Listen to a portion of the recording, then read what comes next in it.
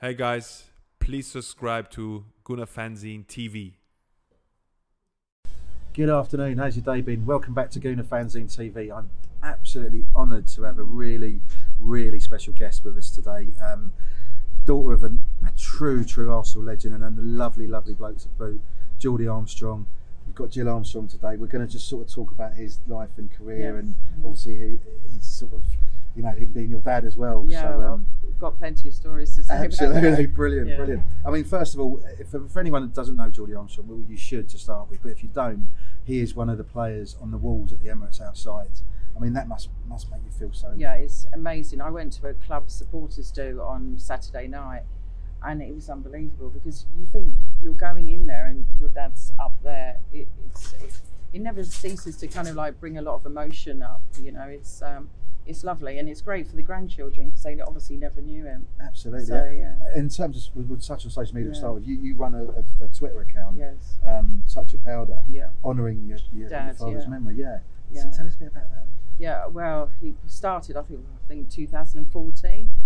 It's gradually grown quite considerably, and all I really do is put pictures of Dad or the double team or people connected to, you know, our lives, and it is incredible the people that like just morning a picture of Dad, and they're like, you know, it makes them feel good because they remember old times, they remember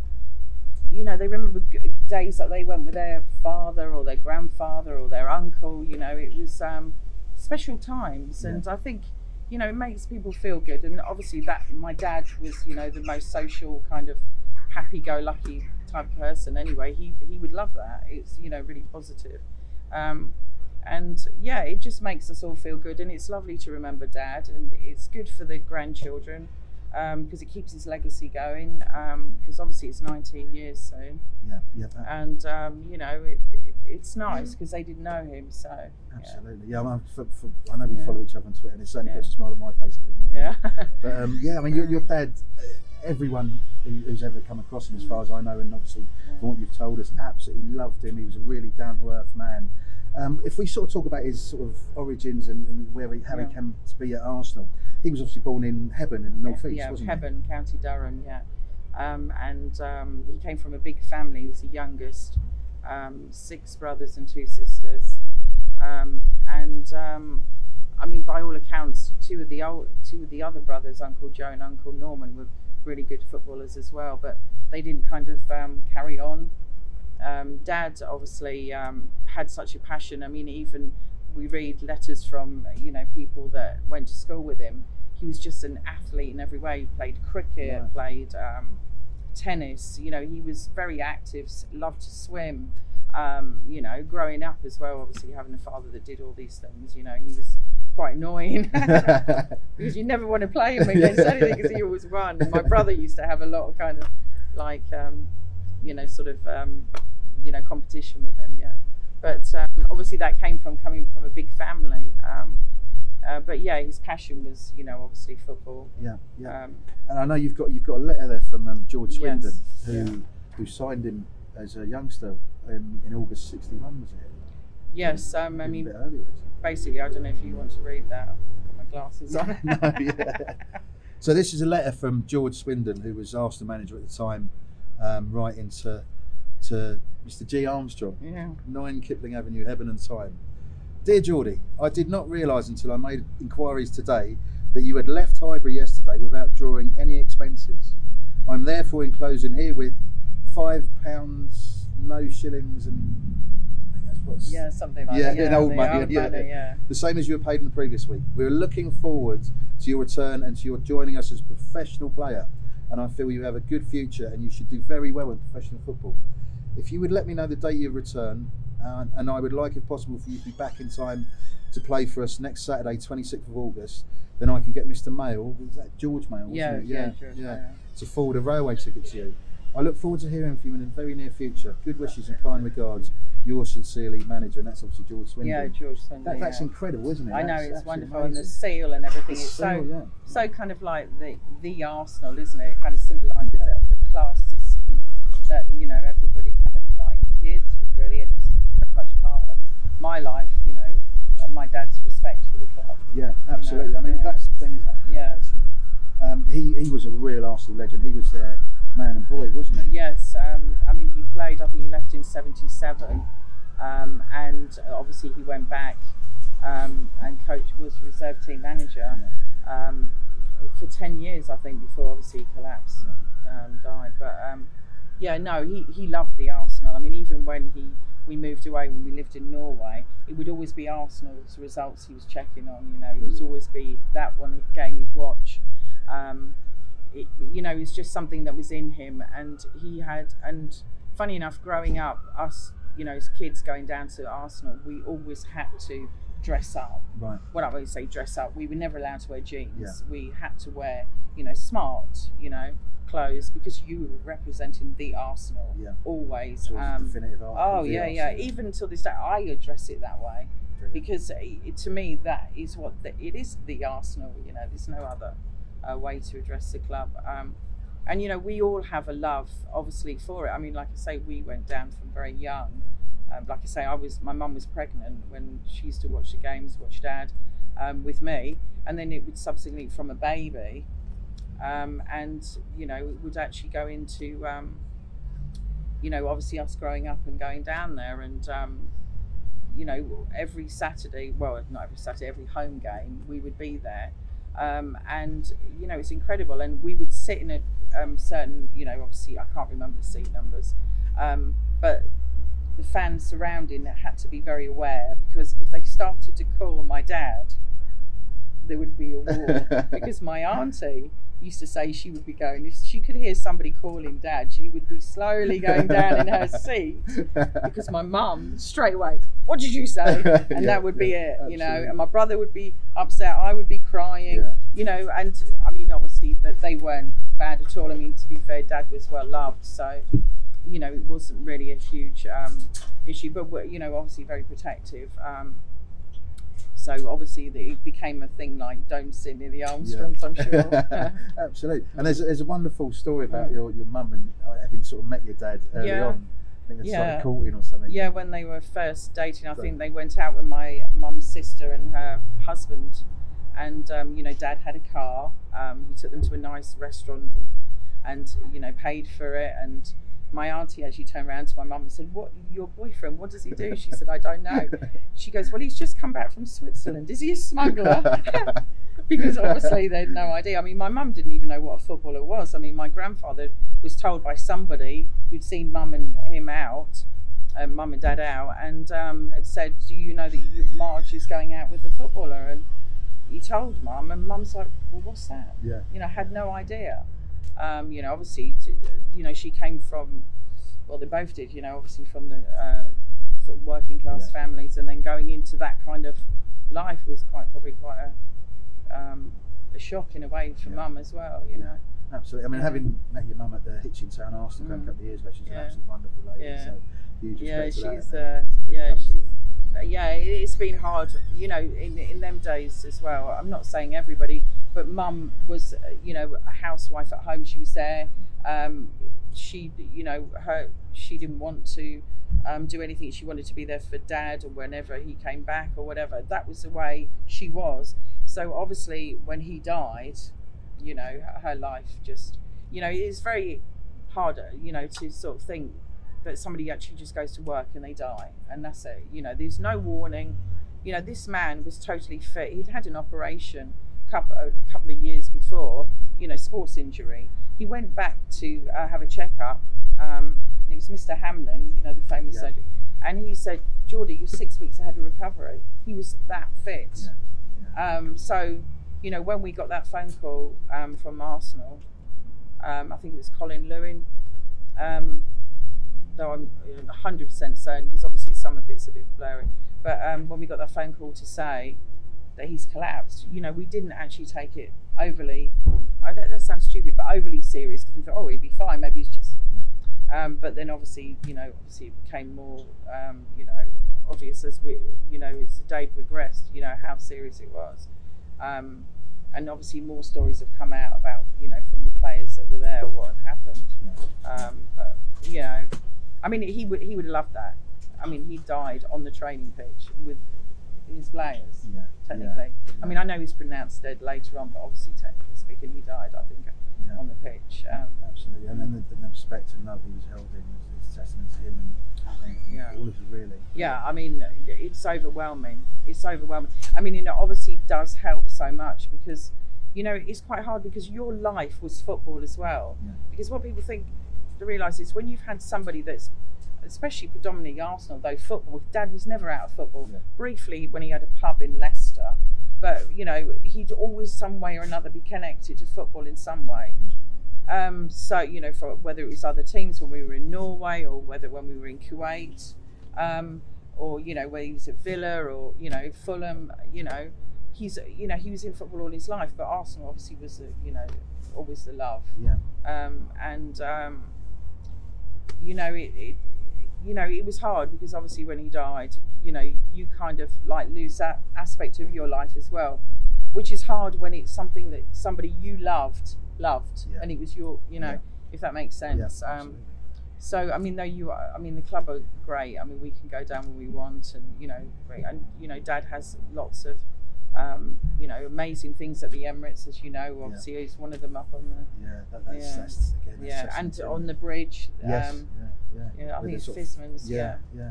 I mean, yeah. Obviously, talking about his career, he had a long and varied Oh, career through a lot of teams, but Arsenal was the Oh yeah. dominant club, really, Sure. the club of his life. Yeah. So, in sort of terms of George Swindon left, it wasn't a particularly good time for Arsenal in the early 60s. No. Billy Wright took over, and obviously with sort of Alf Ramsey, Sir Alf Ramsey's wingless wonders, Yeah. he was sort of said to be the best player who never played for England. I know, and it's quite a sensitive issue with us because Dad was never really a person that he would never brag, or he was very humble. I mean, I remember growing up thinking that, yeah, he's obviously a great player, but not to the level that he was, because he never ever sang his praises. He never made himself out to be anything special, if that's the word to use. He was always like, oh, well, this one's better, or this one's that, or he was a great player. He was very kind of humble. It wasn't him at all. Whether if he'd been a little bit more, you know, I don't know, flamboyant, or, you know, whether things would have changed, but then he wouldn't have been the person he was. So, but I know that, they did talk of him going away with the England team, and I think he was capped a few times for the under-23s. Yes, yeah. And we've got a couple of caps at home. Yeah. But yeah, no, never to, sadly not. Yeah. And in terms of Arsenal, obviously Billy Wright left. Yeah. Bertie Mee, the physio, took over, and I think the team lost the League Cup in '68, in '68 and '69, and they used that as motivation to kick on, didn't they? Because they were a really strong unit. That squad, wasn't it? Oh yeah, definitely. I mean, and that obviously progressed all the way through. I don't think, unless you've actually been in the company of that, especially the double teamers, you know, they're amazing. They had such a close bond. That, I mean, there's actually a YouTube on YouTube. I think it was when they called it the Double Chasers in '98 when they were due to. I don't know if you've seen it. No, I've not seen it. But I saw a lot of games. Well, they did an interview. I think it was actually for you know, the build up to the game, and they talked to Charlie, Frank, Bob, and Dad. Yeah. And the banter they had, you know, joking around and laughing about, and that's how they always were. I mean, even all I ever remember is, you know, great memories of them all tormenting me, you know, teasing me and joking around as they did. I was very shy and, you know, kind of like nervous around a lot of it, because we used to wait in the team room when they used to come back from games, from the game, you know, to come in. Dad was always the last one out.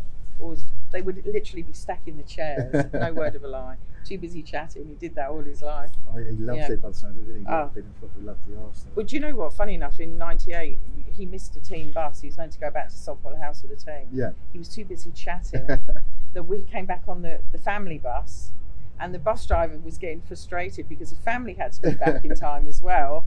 And they were all chanting, "There's only one Geordie Armstrong," and he was caught out with a load of fans just shouting, and they're like, "Geordie, come on, you must womber." And from what I've heard on Twitter a couple of times, that he was often on the tube because he missed the bus. Yeah. He was always the same. Oh, fantastic. Yeah, yeah. So obviously the season prior to the 71 double winning side, 69-70, Arsenal won the Fairs Cup that year. That was a sort of burgeoning of all the talents and the sort of core strength as well. And then your dad won Player of the Season for Arsenal. Yeah, he didn't did. As well? Yeah, he was. I mean, they said he was outstanding that time. And it's actually a lovely picture, which I particularly like, of my mum and dad. Fantastic. Yeah. With the Arsenal Player of the Year. Yeah. So, And that was fantastic. Geordie Yeah. Armstrong, mum, yeah, that was lovely. Yeah. And what are your memories? I suppose you're a bit too young. No, do you know what? It's awful. I really cannot remember anything. I was too young, really. And I mean, it was our normal life. So Dad, I mean, my mum will often tell us stories, I think particularly with my brother, that on the big match, if Dad was on, I think there's one where he's interviewed in the early days, quite young, my brother would go over and kiss the TV, and stuff like that, because as you, or, we would sit there and watch Dad and be a bit confused to why he was on there and he was sitting there.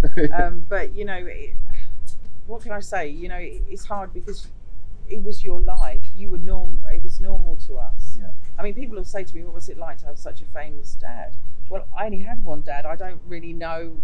He was just a normal dad. Yeah. I mean, Yeah. but obviously in the terms of football, it's different.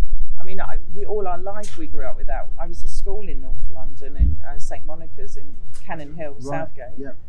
And Dad opened a school fete, and it seemed odd. It did kind of, you'd think to yourself, this is strange. But Usher is the same with anyone. And I mean, he opened, did various charity events. I remember him playing in Dennis Waterman's celebrity team, so we got to meet a lot of people through TV people. I remember thinking it was quite cool at the time. So I think he was in the Sweeney or something. Yeah, the Sweeney. We were fortunate. We got to meet a lot of people through Dad. But Dad was just very down to earth. So he never kind of, if they were nice, they were nice. It didn't matter, what they did. He was never. So obviously we grew up with that. The sort of mentality that there are people doing a job. So you're not in awe of anybody. Do you know what I mean? As such. Absolutely. I mean, there's that wonderful story in the 71 season at the Spurs game when Arsenal won the league at White Hart Lane. There was who was on the coach again? It was, what happened was I think it was on the I've got a feeling it was on the way there. They were on coaches, and I think it was. I'm sure it was Mum and maybe Barbara. I'm not sure. It was one of the wives. Yeah. They were actually helped up onto the bus because of the crowds. Yeah. My grandfather, my mum's dad, got lost. They couldn't find him. So when they got on the bus, my mum obviously was really concerned about where Grandad was. So she shouted to Dad. He went to the back of the bus and actually started shouting to the crowd, the crowd, say the supporters. Yeah, oh God, yeah. And he was actually saying to them, "We've lost a father-in-law," And then I think they spotted him, and the fans actually took him over their head and passed him over, and he came in the window at the back.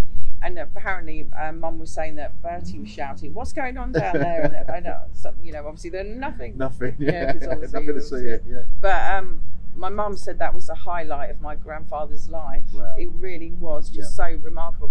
And you think about it, how incredible is that? Yeah. And I suppose that was a unit, the bond that the supporters and the players had. I think that's probably why they're so well loved. Yeah. Because there was that connection. Yeah. We would feel it even when we used to come out of games and we used to park around. We come around all the back of sort of Highbury, all the little corridors. Absolutely. And back ways down to the car, and you would drive out and stop, and you would have this all on the I always remember that on the windows tapping, and Dad would open the window and he would sign, and we'd be going, "Dad, come on, Dad, Dad, Dad, Dad, Dad," and he would never turn anyone away. Yeah. We could wait ages. We'd all get fed up, but that was Dad. He would say, "Look, they want my autograph. I'm not, I appreciate that, Yeah, absolutely. And so that was just the man he was, and that carried on all his life. Yeah. You know. Yeah, absolutely. And in terms of his Arsenal career, he stayed till 77. Yes, Was it 621 appearances, 500 Yes. league appearances? Yeah. That's I know. amazing. And I think, I mean, he started nearly all of the games, Yeah. didn't he? Yeah. I think bar a few. And in them days, I think Dad virtually played 90 minutes. Yeah, It was yeah. hardly ever. And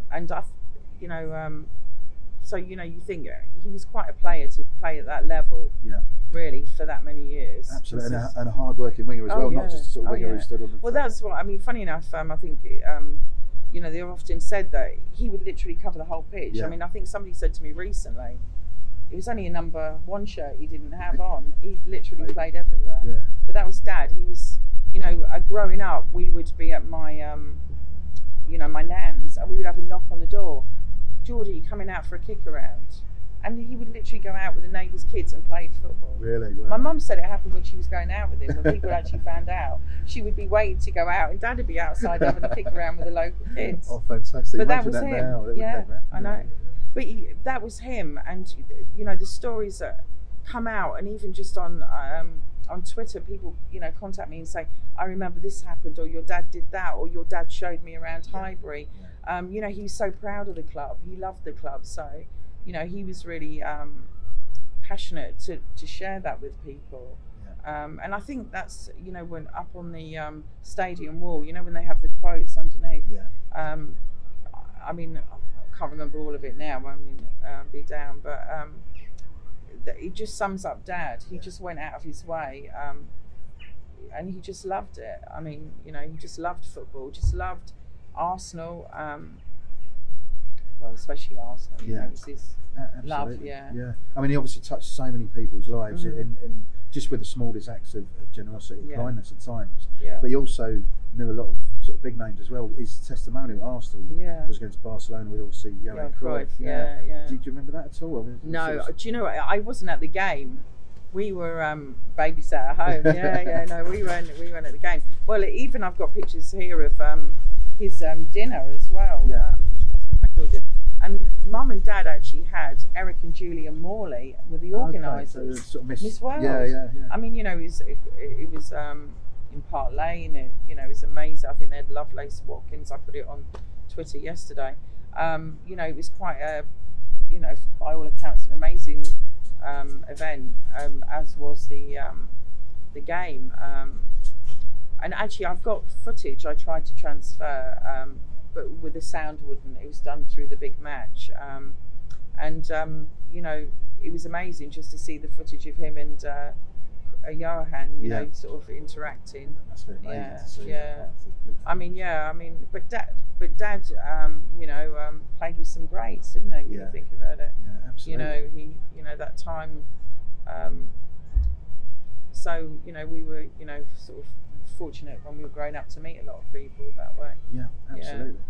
And obviously, just in terms of talking about his career, he left Arsenal in '77. Yes. And I suppose what people don't understand, if you're a daughter of a famous footballer, is they still most of them still stay in football. Yeah. But you move around then, don't you? So Leicester was the next stop after that. Yeah, we were in Leicester for quite a while. I loved it. Yeah, we loved it. We had a great time. We went to school there, primary, and then on to. I think we left London when I was in year 6. So I had another year or half a year at primary school. Actually, funny enough, my dad coached my brother's football team in Leicester. Oh, wow, excellent. Imagine that. And they won the league. Yeah. My brother used to moan because he said Dad was always giving him a hard time, and then that would have been Dad. He would feel like he couldn't give you like special treatment. Yeah, just being fair with everyone. Yeah. Actually, funny enough, I did some running as well at Saffron Lane and training, and he was helping the others more than me. I was really annoyed, but that was always Dad. He gave a bit to everybody. You know. Yeah. Sometimes you felt a little bit left out in a way because he was just generous person. But Leicester we loved. I mean, sadly, he had an injury there, and, because you think his whole career at Arsenal, he actually had no problems at all. We spoke to Fred Street recently, and he said that. He said, "You know what? Well, I never saw Geordie in there. Though I do remember going down one day because I actually spoke to him about this recently." And I said, I remember Dad filling up the bath and we had to swim in it. He went, yeah, they all did that. Well, we shouldn't say that. But we did swim in the the famous hyper bath. yeah. Fantastic. We won't tell anyone. No. So obviously after Leicester, I think he had a spell at Stockport as well. Yes, and Mike Summerby. Right, okay, yeah, brought him in. Again, you know, it was coming towards the end of his career. Yeah. He wasn't there for very long, and then I think we went to Norway. Yeah, I was going to say there was a new chapter going to Norway. What was that like? Fantastic. Yeah. We were in the Arctic Circle. We were in Narvik. Real shock, really, to go. And I mean, funny story is as well. You know, you have to wear thermals because obviously you can imagine the temperatures there. That's how I'm not wearing them. You know. You said when we came back, oh bloody hell, I get them on now. You know, because it was that cold. You know, you're talking about minus, you know, temperatures. I think it was minus 12 or something when we arrived. And what was that like as a child? Or fantastic, fantastic. My brother and I had private Norwegian lessons, and within 6 months we were fluent, reading and writing, and you know, taking lessons with everyone else. Loveliest people going. Funny enough, I've got a picture here. We had a car that had Mjolnir, which was the team. Yeah. And it actually had Dad's name on. So we would be driving, and every 5 minutes you'd have beep, beep, beep, beep. Dad didn't realise at first, you know, why is everybody beeping? Of course, they were saying hello. Oh, fantastic. And because it was, you know, small place up in, incredible, everybody really took us to the, you know, in, and it was amazing. You know, we were out all the time, and obviously in the summer, you light nights all the way through, and then in the winter when the sun comes over the mountain, you got half a day off school. You know, we learned to ski. We had a dog that was half Spitz, I think it was like a lap dog, which we brought home actually eventually. Pika, we called her after, which is girl in Norwegian. Okay. It was just a fantastic experience, and I know. Sorry. And Per Hedman was the one of Dad's players. Right. Okay. Who's the coach of national team. Right. Okay. Sorry. Yeah. And I know that you're still held in absolute respect. You went to the Norwegian. Last Saturday. At the Emirates, wasn't it? Yeah. Yeah, it was lovely. Yeah, a lot of them obviously remember Dad. Yeah. It's quite strange, really, representing Dad, because in a way it's lovely, but it's just lovely the way that people hold him, you know, in their hearts. Really, they, you know, he kind of touched a lot of people that way. You know, the kind of man he was, and that. Absolutely. I've just brought to mind a sort of wonderful story you said off camera earlier about Freddie Lundberg and your dad sort of having a joke about sort of Swedish and. Well, I remember all the ins and outs, but Dad was there when I think Dad picked Freddie up from the airport when he first arrived from Sweden. Yeah. My brother and I had been to the shopping centre near Coney that day. What's it called? Galleria or something. Hatfield, yeah, that one. And we came back because we had the car. We had Dad's car, and we were sitting with Freddie, and Dad was saying, "Oh, you know, Freddie's from Sweden, Snackar du norsk?" And Freddie's like, "Prata svenska, you know, I speak Swedish." And that was like a standard joke all the time that Dad would just say, "Snackar du norsk?" So they sort of shouted each other. But Dad would go on a bit, you know. That was Dad. Oh God! I mean, people would say, "Oh no, Jordan, no," you know. And his jokes were. Bill Graves, who used to be at the Arsenal, he was kit man. I think. And he rang the. I think he was kit man after Tony Donnelly. Yes, I remember Tony Donnelly. His dad obviously thought the world of him as well. And Bill ran the celebrity Arsenal team. Right, okay, yeah. Lovely man, lovely man. And he used to tell Dad some really bad jokes, and then Dad would tell him, and they used to say they could hear him coming across the field at Coney, laughing, and they're like, "Oh no, Geordie's got one of his bad jokes." And he was just so loud, Dad. You know, you could hear him from miles away. And he'd obviously tell you the jokes as well. Yeah. I mean, he was just such. I mean, obviously he got down. You know, he had quite a tough job, without a doubt, because you know he's bringing people through, and also had obviously players from the first team that, you know, for various reasons were with him, and you know there's a lot of changes, but he always had a smile on his face. Yeah, I mean he had such a bond with his players, really did. I mean, like for example, Ashley Cole, I think he said he started training with Dad around he was 9, because when George Graham was there, they used to take the youngsters, and Dad used to train. I think it was a Monday night, and Ashley and he said he used to run home from school so excited because he'd be training with Dad, and that kind of continued all the way through. And I often remember, you know, taking phone calls from him, you know, because you know, Dad was always there for them. I mean, he'd be training, and you know, he'd be, you know, with them, you know, best part of the day, and then he'd come home and he'd be on the phone to them. Yeah, you so know? he was almost like a sort of second father to Oh, them. absolutely. He would have been there, and you know, he was felt kind of, I think, responsible. You know, like for example, if they had left the club or whatever, keep in touch with them, hope they do well, or help them out, or you know, like he really did care about them, and he thought the world of them. Absolutely. I mean, there's a real sense of that because people like Ray Parlour and Tony Adams still keep in touch with you, certainly. Well, I mean, Ray, Ray was really kind. He did book signing for us in Cambridge. With Vic. Vic was a very good friend of Dad's. Very good friends. Lovely man. You know, I suppose they all loved him. You know, and they just said he was a funny character. You know, he had a lot of humour, had amazing stories. You know, you think he had been in football his entire life, like many of them, and worked with a lot of, you know, obviously after Arsenal, you know, he'd worked obviously with Malcolm Allison as a that was at Middlesbrough. Yeah, he was assistant manager. I worked with Malcolm McDonald at Fulham, and Ron Saunders. I remember taking calls from him, and very old school. Yeah. You know, and he worked with I think Alan Mullery at QPR. QPR as well, you know, and often we would be taking phone calls, you know, from all people. You know, Dad obviously, you know, like many in football, you know, they're respected and their opinions valued. So, you know, it was always the phone constantly going. Constantly, all the time. I can imagine. I mean, you kindly showed us the sort of book that you had after he sadly passed away, and there were cards from everyone, Man United, even Spurs. Oh yeah. I mean, it was incredible. I mean, I think the church holds 500 people. And there was people actually standing, you know, outside. It was just unbelievable. I mean, we didn't know what to expect. Obviously, we were quite in shock. I mean, you know, he just dropped dead basically. It was a whole world had just, you know, was on a spin. You know, it was just the most horrific thing. I mean, just in moments your life changes. So, you know, we didn't know what to expect. And you know, Frank talked about Dad. He got up and spoke, and Bob Wilson did a reading, and everybody was there.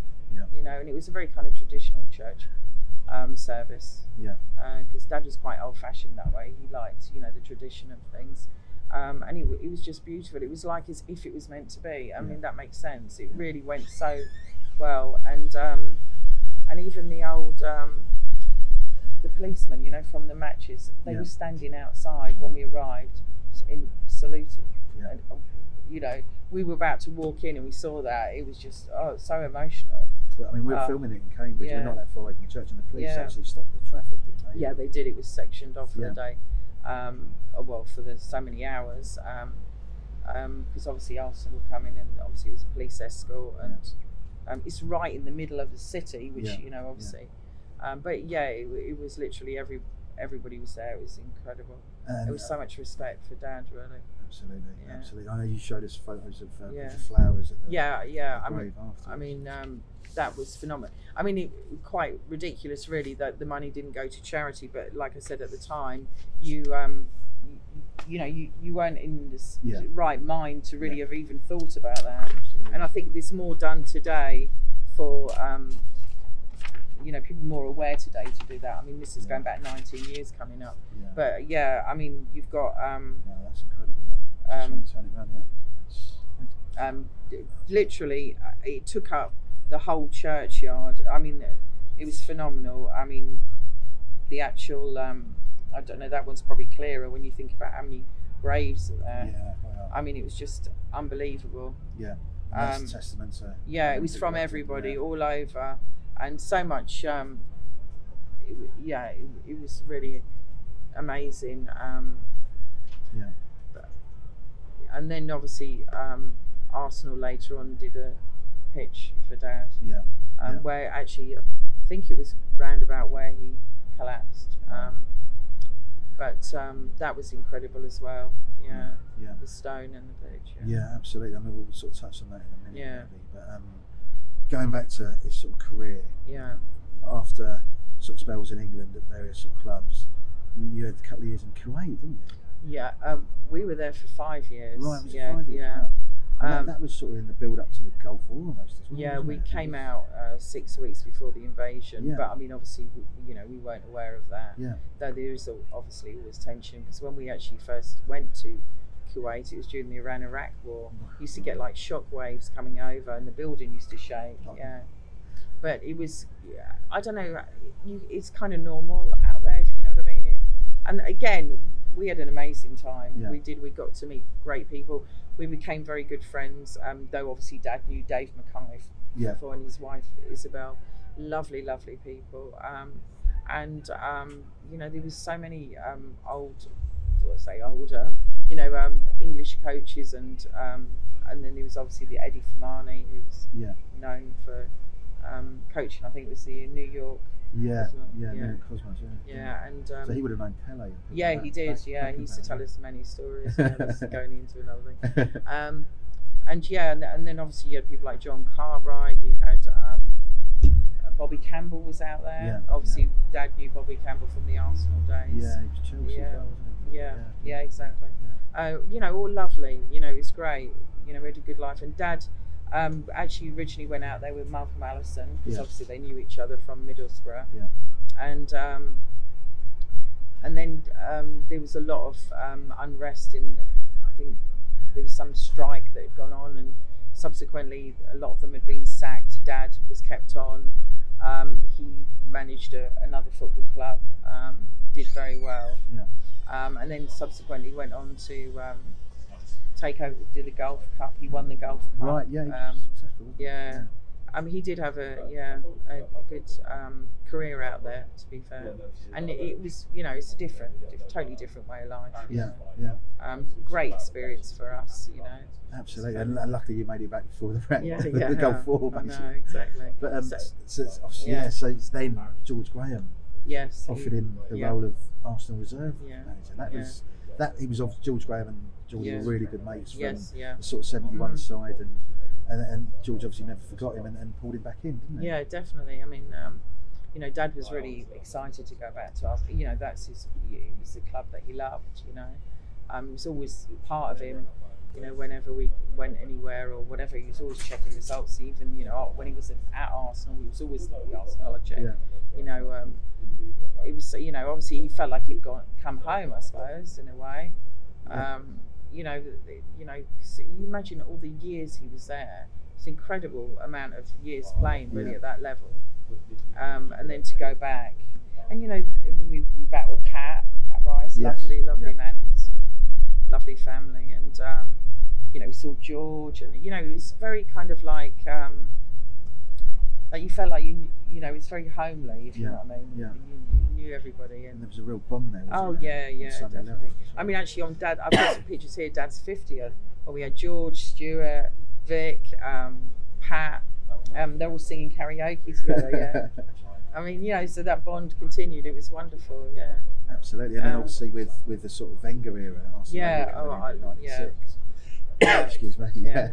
What was that like? That was- Yeah, it was a change. I mean, because obviously, I think in between that, Bruce came, didn't he? Short. I mean, Bruce Rioch for a yeah. year in '94. Yeah, it was all. I mean, vaguely remember, because obviously it was quite a while ago.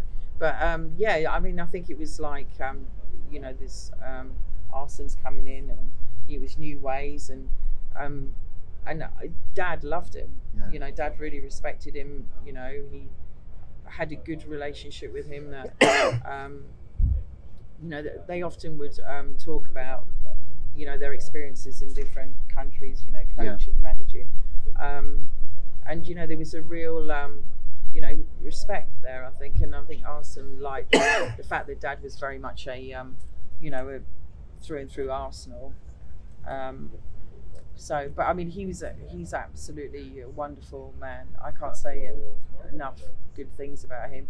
He really has taken so much care with us, you know, when we've been at Coney, you know, but obviously prior to, you know, when he was there, he would come over, he would chat to us, he would make time for us, he would listen to us. He looked like he would really take an interest. And I understand, like my mum, you know, she was, you know, devastated. Well, we all were, but, you know, my mum, you know, lost Dad the way she did, and he always showed her so much respect, and that meant the world to her, you know. It still does. She adores him.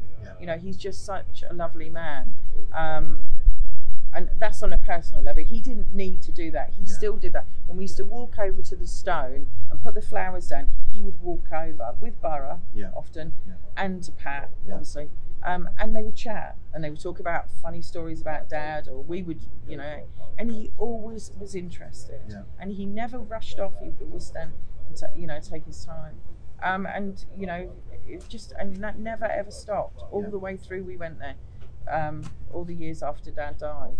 And that must have been a tremendous support to you and your family. Oh, absolutely, yeah. Because, you know, Arsenal was our life as well. And we lost that, technically speaking. I mean, don't get me wrong, we go down there. But, you know, it was really odd because your dad's not there. It's strange. It's a very surreal. You know, you go there, you could represent Dad, or you do events. And he was always like, something's missing, because he wasn't there. He was very social person. He had so much to say. He was very chatty. He had great stories of, you know, he would talk about Shankly, he would talk about, you know, all different people he'd known or met, or, you know, like many of them, like Pat and George and all that. I'm sure they've, you know, all similar, had that life.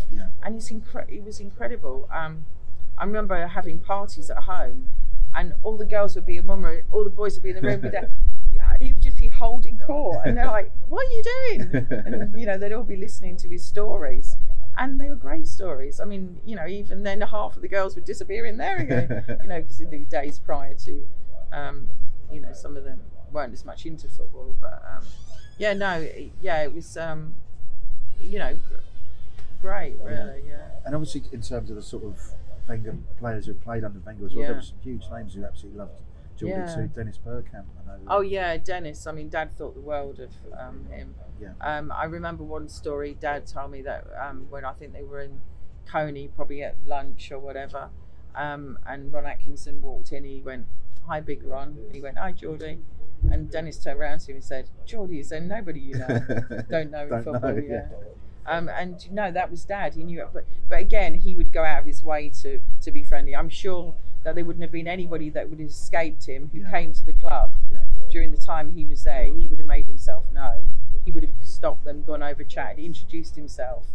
You know, not in a way of what I've done, but in a way of, "Oh, I'm Geordie, you need anything, just let me know," kind of thing. You know, and that went on from all levels of Highbury, from the shops to the restaurants. They all, Dad was, you know, had time for everybody. Yeah, absolutely. And it showed. Yeah, absolutely, it showed, because that's one of the reasons people love him so much. Yeah, definitely. And I think it's amazing, like I said earlier on Twitter, when you hear some of the stories that people do, and when you read them, you think, I can believe that. You know, you knew your dad, and he would definitely have done this or that. And it's wonderful. And obviously, every time I get, you know, some message or whatever, straight away to Mum, "Oh, isn't that lovely?" You know, and it really does help, you know. Absolutely. I mean, obviously, we're talking in sort of first week in October. I don't even know the date, actually.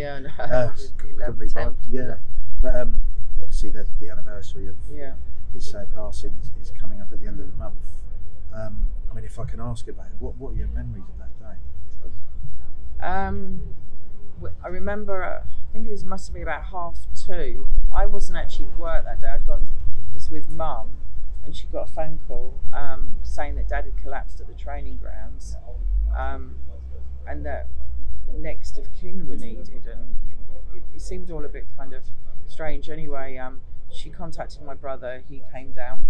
We all got in the car, and then on the way down, I think Tom spoke to Gary Lewin. And it's really weird, because the car door was shut, but it's like I heard what he said, and I don't know whether it was because I was meant to hear it. It was very kind of strange at the time, and he said it didn't look good. when we got there, they took us into a room, and kind of they're taking you into a room. Yeah. It's not, and they just said that he'd had a massive brain hemorrhage. We're not sure at this point, what's going to happen or whatever. We're monitoring him and that, seeing what can be done. At one time, there was a chance that they could airlift him to Addenbrooke's because Right, they've yeah. got a brain injury unit there in Cambridge. So it kind of seemed a bit positive. But then as the time kind of went on, and they did further tests, they found out that he was brainstem dead. Though he was just so fit, it just didn't add up. And when we went in the room, obviously he was on a lot of machines. It's quite, it's really, it's difficult to think of him like that. I mean, they did say that if he'd come out of it, he probably would have been paralysed from the neck down, which, I mean, really, you wouldn't have wanted him to live, because he would have hated to live any day when he couldn't have played football, in some form or coach. So obviously it was better, but he did have organ donation, so he helped a lot of people. And that all progressed very, obviously once you agree to that, it moves very quickly. And then, I remember going home and we were sitting, and I said to my mum, I'm not going to bed. If I go to bed, I'll wake up and I realise, that this is. Yeah. Okay. Sorry. No, that's Yeah. okay. But there was a massive outpouring of love and affection to Geordie after yeah, that. I mean, the phone, it went to overload. It was like you couldn't answer. Everybody was ringing. The phone was going mad, and the letters. Yeah. We've got over 300, and it was when emails were first coming out, and they like a print, the club was sending them, and then the postman used to say, "Oh my God, I've got a bag here, another bag," and the letters from all over the place, yeah, I mean, it was incredible. I mean, obviously that helped, and obviously in the early days, before the funeral, it was very busy, and the club were amazing. They organised, they sent people, caterers down and stuff, and helped us. And obviously we organised the funeral, which was in the Catholic Church in Cambridge, was a pretty big church. Yeah. And yeah, everything just went perfectly, like as if it was meant to be. Yeah. Sounds a bit strange, but There were a lot of people there from the World Football Playing. oh yeah. Oh yeah, I mean, it was unbelievable. And a lot of them came back to the burial. Obviously the double team were there, and then came back to the house. And funny enough, all the double team were in one of the rooms, and they were just chatting about Dad and Mum. So it was, he would have liked that, having a drink and chatting about stuff. He would have loved that. He wasn't one for, he didn't talk about death, or he didn't talk about that. He was more for living. He didn't, he was so full of life. And and obviously, this is why I guess the book actually was started. Dave Seeger's book, yeah, absolutely. After Dad died, my brother's partner was pregnant, and Dad was aware of it. He was actually a boy. His name was George, named after Dad. And I thought, I've got to get some memories of people that knew Dad. Before it's too late. I don't know whether it was because Dad died. I mean, touch wood, nobody else has, but yeah. It just felt like I better get some, memories down while people still remember or whatever. Yeah. And that kind of consumed a bit of my time. But I mean, I put it kind of on hold for a little while, because what I would read something or hear something on the radio, and I'd write to them. I think Dermot Murnahan, the newsreader, mentioned that he was sad. He remembered watching Dad. Yeah. So I wrote to him, and he wrote back to me at ITN and gave me a thing. Gary Wilmot, he made a lovely little spoke about something that had happened and experienced with Dad. And it was also just generally anybody like Martin Tyler, he was, great, and obviously the double team. So I started to collect, little stories or memories. And then one thing that often came up was the lottery. My dad was convinced he was going to win the lottery. He used to run the Arsenal Syndicate one, yeah. And we have got a bag full of lottery tickets. He wouldn't throw them away because he said if anybody complained and they didn't think he was pocketing the money. But Lee Dixon actually said that Geordie was going to win the lottery and he's going to help everyone. So in other words, he wouldn't have had anything left, you know. But that was Dad. That is actually a funny story because he was always chasing people. They haven't paid me. They haven't paid me. Got this vision of sort of Geordie running around all these. He did, but that was Dad. He was just quite a comical person. But we've still actually. I was going to bring them today, but I thought we were much and loads of lottery tickets. Just wouldn't throw them out. And he was full of good advice as well. I remember you were saying about he talked to Martin Keown about one of the cup finals. Yeah, I think it was in when they'd done the double. And he said, you know, to stay on the pitch and, you know, take it in because, you know, it's gone so quick and, you know, and you don't always appreciate it, do you? You know, you need to kind of savour the moment. And I think Dad probably, obviously, because he'd been there and done it, you know, goes so quick, doesn't it? Yeah, absolutely. You know, that moment as such, you know, to... but yeah, it goes quick as a fan. Being a member, I'm lucky enough. I was there at '98. I wasn't there at. Well, great. Yeah, what a team. But and it was lovely. I mean, it's funny. You know, people say to me, "You must have been so proud of your dad." Yeah, without a doubt. But you know what? It was the warmth he gave. It was the person he was. I mean, don't get me wrong, he's a great footballer, but he just had so much time for everybody. You know, he gave so much, and you know that is to me. I mean, I think the statement Arsenal put out when he died. I mean, a few people actually said to us afterwards, "Forget the honours. Look at that. When we want to be remembered that way for the man that he was." And you know, the tributes are just incredible. You know. I mean, there's a wealth of anecdotes there and stories and really warm sort of occasions where he's sort of helped people and touched people's lives. But you, as his daughter, what would you say if you could maybe sort of, I don't know, put you on a spot there, but a memory about your dad or just something that would be the essence of Geordie? God, so many to just actually come down to one.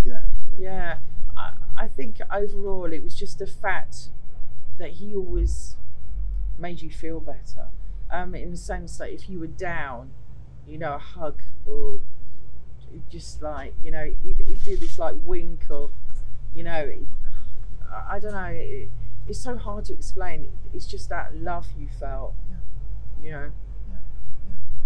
No, sorry, I get emotional, but absolutely amazing, Jill.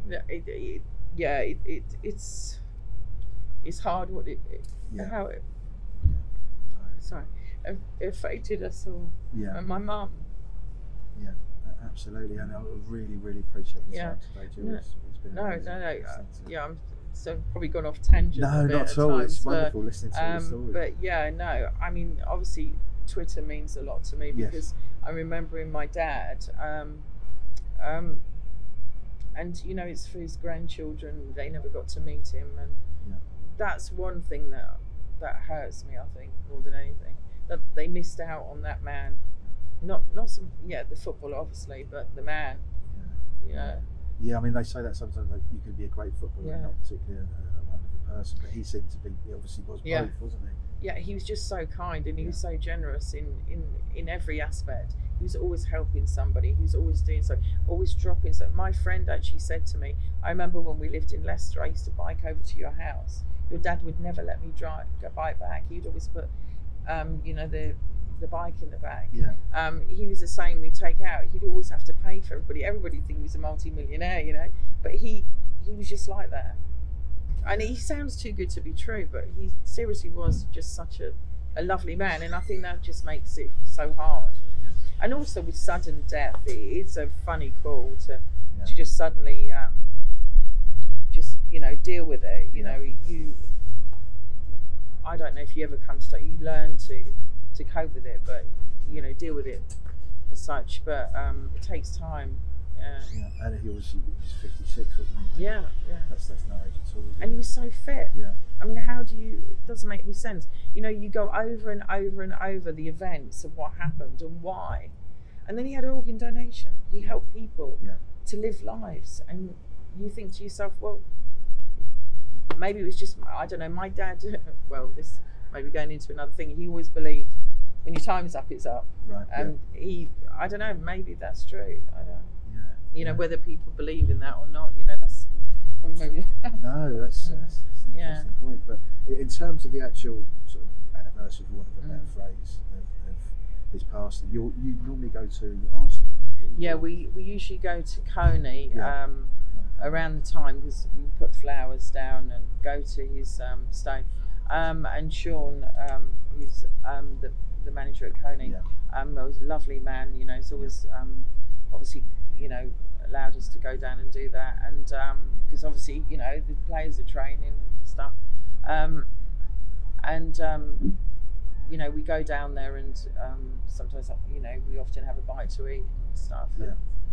And have a look around. Yeah, it's good of the club to do that, and it's great. Oh yeah, absolutely, yeah. Because I mean, obviously, you know, obviously it was different when Arsene and everybody was there, because obviously they knew Dad. Yeah.